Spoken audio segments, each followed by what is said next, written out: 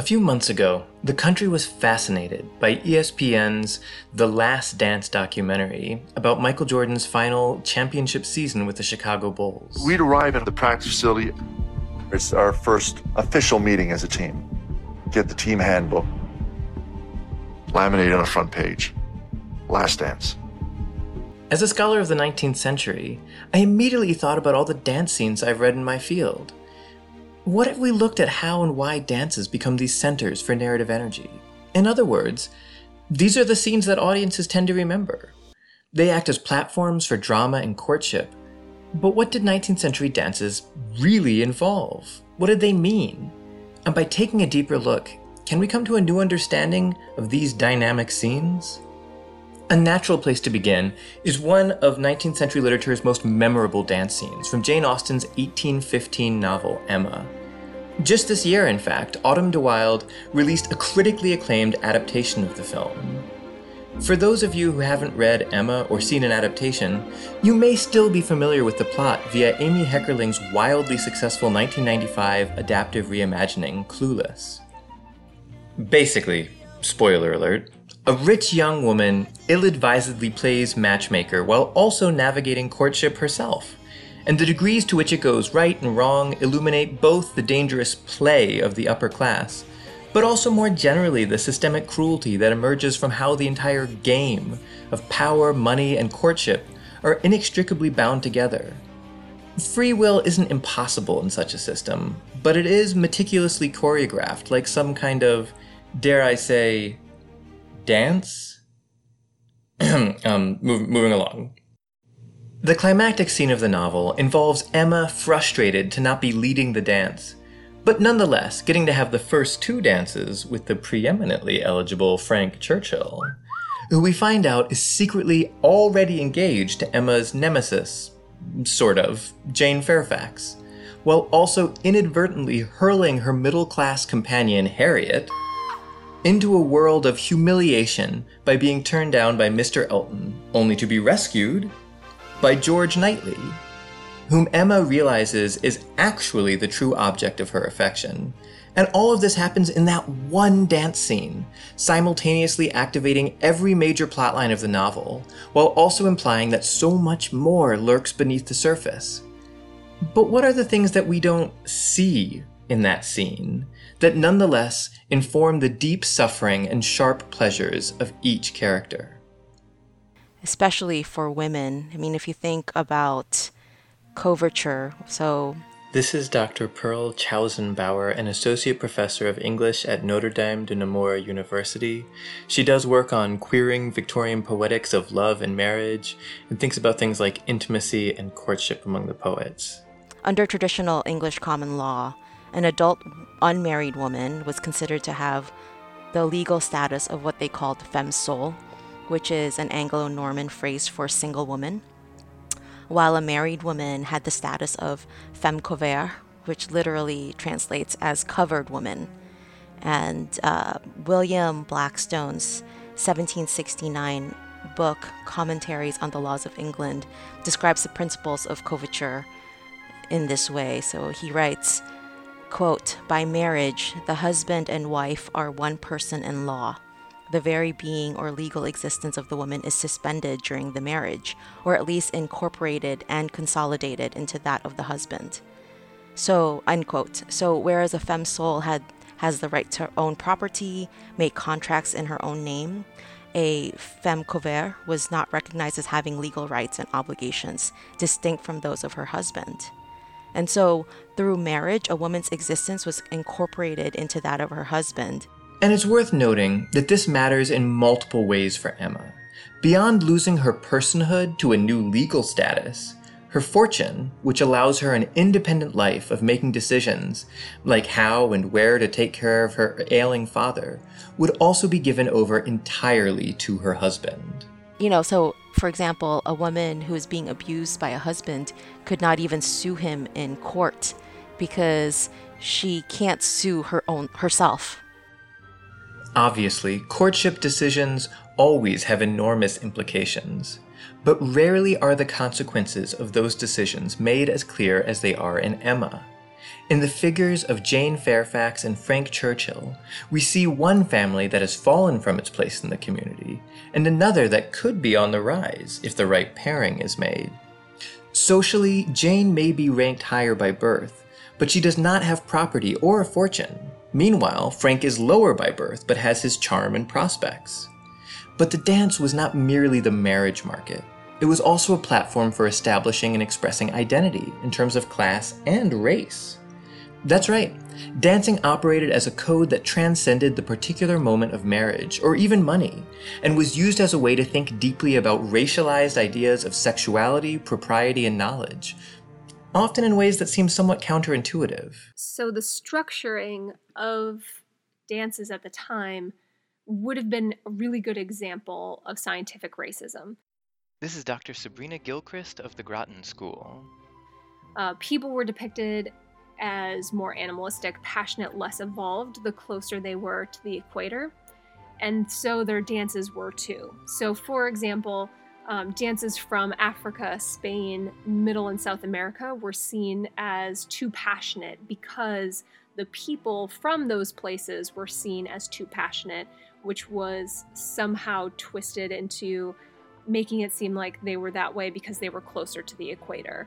And because of the higher temperatures, they themselves were too hot and too passionate, and so that kind of spilled out into their dances. If those dances were appealing, they were still brought into the English ballroom, but they were censored and modified to make them more suitable for civilized people. You see that language around the waltz. When it was brought in, there was the proper English way to do it. You see that with some French dances.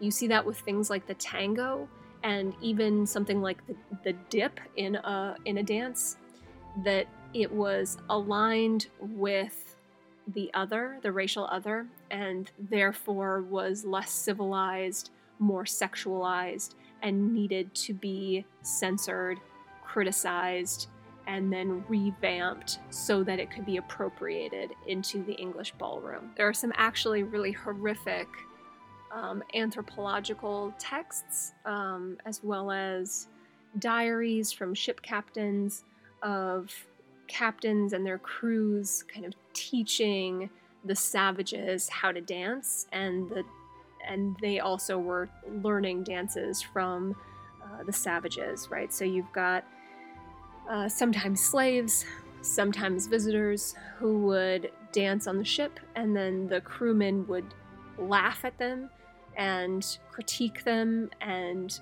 talk about how sexual they were.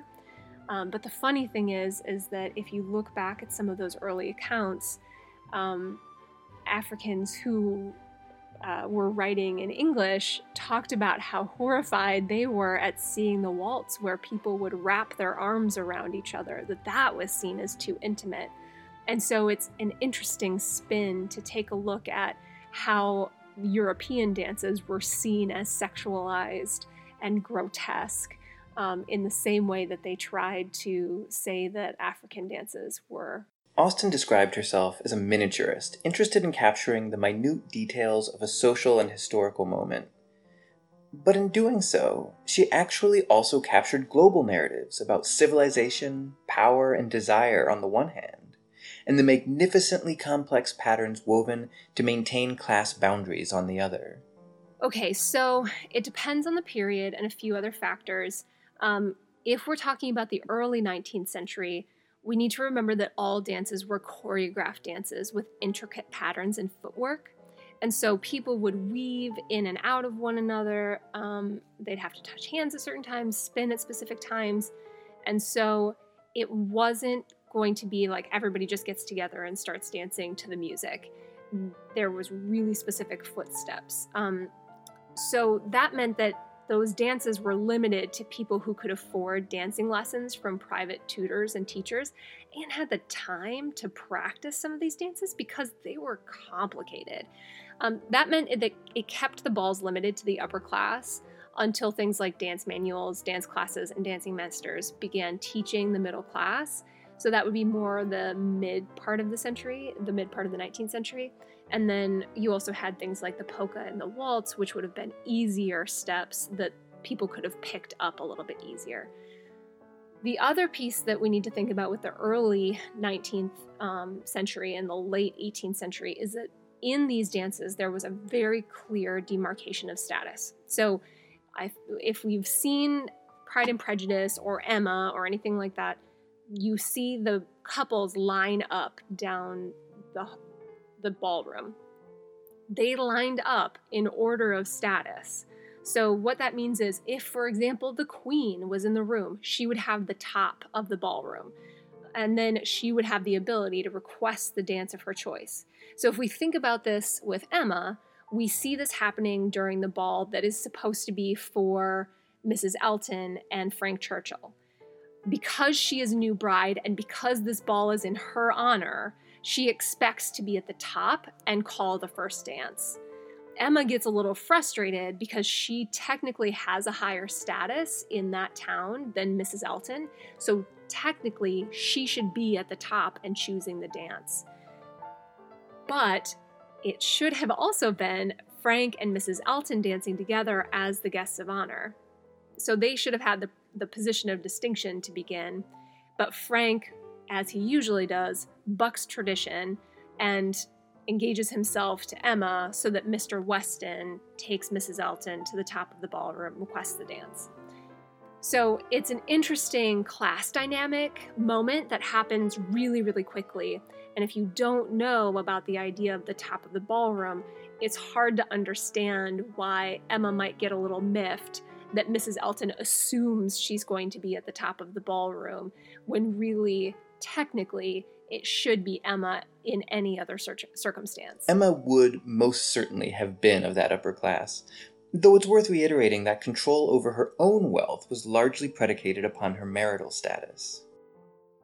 You know, the dowry situation is really interesting at this time too, right? Because the women would have these dowries that they would bring into their husband's family income. So for Emma, she had a dowry of £30,000, which would have been invested in government bonds that paid 5%. And so her annual income would have been about £1,500, which is, I would say, to around this time to this day would be worth about $250,000 per year. What dances were being danced, who was dancing with whom, the order of the dance, the frequency of partnering, and how the dance was proposed were all informed by enormous underlying cultural narratives. And all of these factors come to a kind of crescendo when Emma signals to George that she is ready to dance. With whom will you dance? With you. If you will ask me. You have shown that you can dance, and we are not really so much brother and sisters to make it improper. No, indeed. Many of us have come to know and love dance scenes as the romantic climax of a novel or film, where essential social and sexual undertones become public and visible to watchers in the text and readers outside of it. But part of what makes these scenes so charged is that they are also always caught up in the violence of etiquette, the imposed and self-imposed codes of race, class, and gender that set the narrative spinning. I wanted to say a profound thank you to Dr. Sabrina Gilchrist and Dr. Pearl Chaozon-Bauer for volunteering their expertise, and to the Journal of Victorian Culture for platforming the episode. I am including a list of works consulted on the site.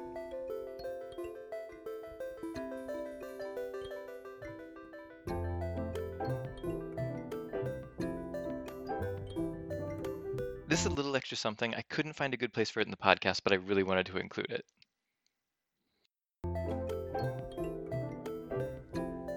So I know you didn't ask a question about this, but I thought I would mention it just because I thought it was really interesting. Emma is one of the only, I actually think it might be the only Austen novel that mentions waltzing by name.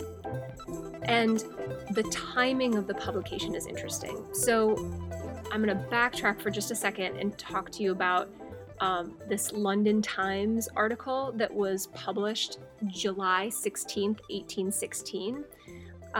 When a woman wrote into the publication and talked about how the morals of the society depended on the habits that they were making and the dances that they were dancing, and that as long as waltzing was confined to prostitutes and adulteresses, that the proper society didn't need to take note of it. But now that it's being danced in public ballrooms, how horrific, but they need to address it in order to fix it and prevent it from continuing. So that was written in 1816, and Emma was published in 1815. And I think that it's really interesting that the person that is associated with the waltz is Frank Churchill. So Frank being the one who bucks tradition, who goes against everything, who is pretty selfish and has this secret engagement with Jane Fairfax, that he's the one who is associated with the waltz in two different locations. So the first one was at, I believe, Mr. and Mrs. Cole's party. It says, quote, "The proposal of dancing, originating nobody exactly knew where, was so effectually promoted by Mr. and Mrs. Cole that everything was rapidly cleared away to give proper space. Mrs. Weston, capital in her country dances, was seated and beginning an irresistible waltz, and Frank Churchill, coming up with most becoming gallantry to Emma, had secured her hand and led her up to the top." So Mrs. Weston is playing a waltz. That doesn't necessarily mean they danced a waltz, especially because it said that he led her to the top. So it could be a country dance that's set to a waltz music, but it could also be a waltz dance because it would have been entering the country and danced in private spaces before then.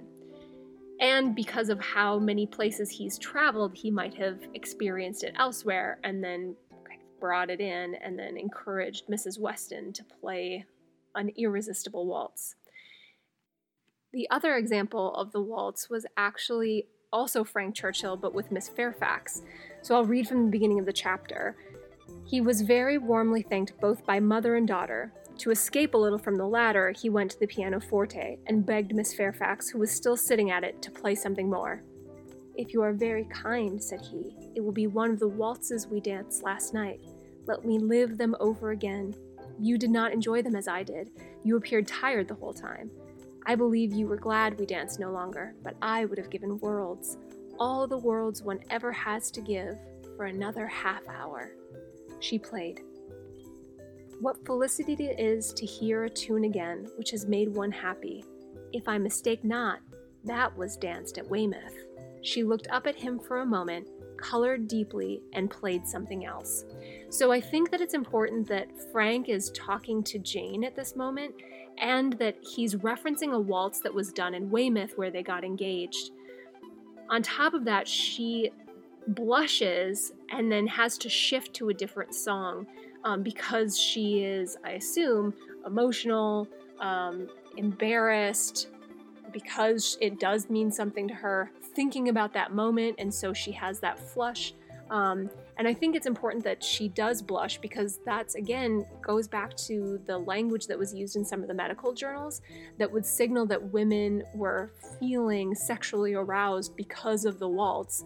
And so if he's talking to her about the waltz they had at Weymouth, and that's where they secretly got engaged, I think that it pairs really well to show a few things. One, that Frank was flirtatious and ready to tempt, and that he was experienced and well-traveled, and so he would have known the dance and would have excited over a dance that was sexually titillating, and that he was kind of luring Jane into this as well.